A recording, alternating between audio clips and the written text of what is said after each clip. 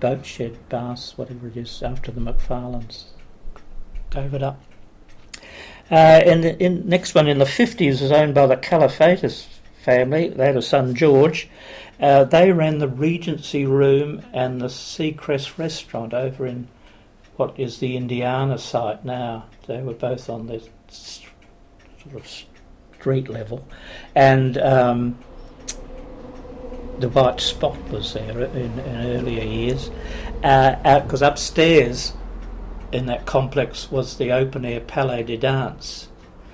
One of the treats we had as children was to go, it would be a Saturday night, in our pyjamas, in the car, and we'd park opposite the Palais, be given an ice cream from the ice cream shop, which was in the Hostel Manly complex on that side, and we would eat ice cream and watch the people dancing up the top.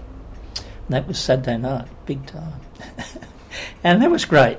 We'd come home, we'd all in our pyjamas, as I say, and we'd go to bed. There was no television. Sounds like good entertainment all the same. Yeah, it was.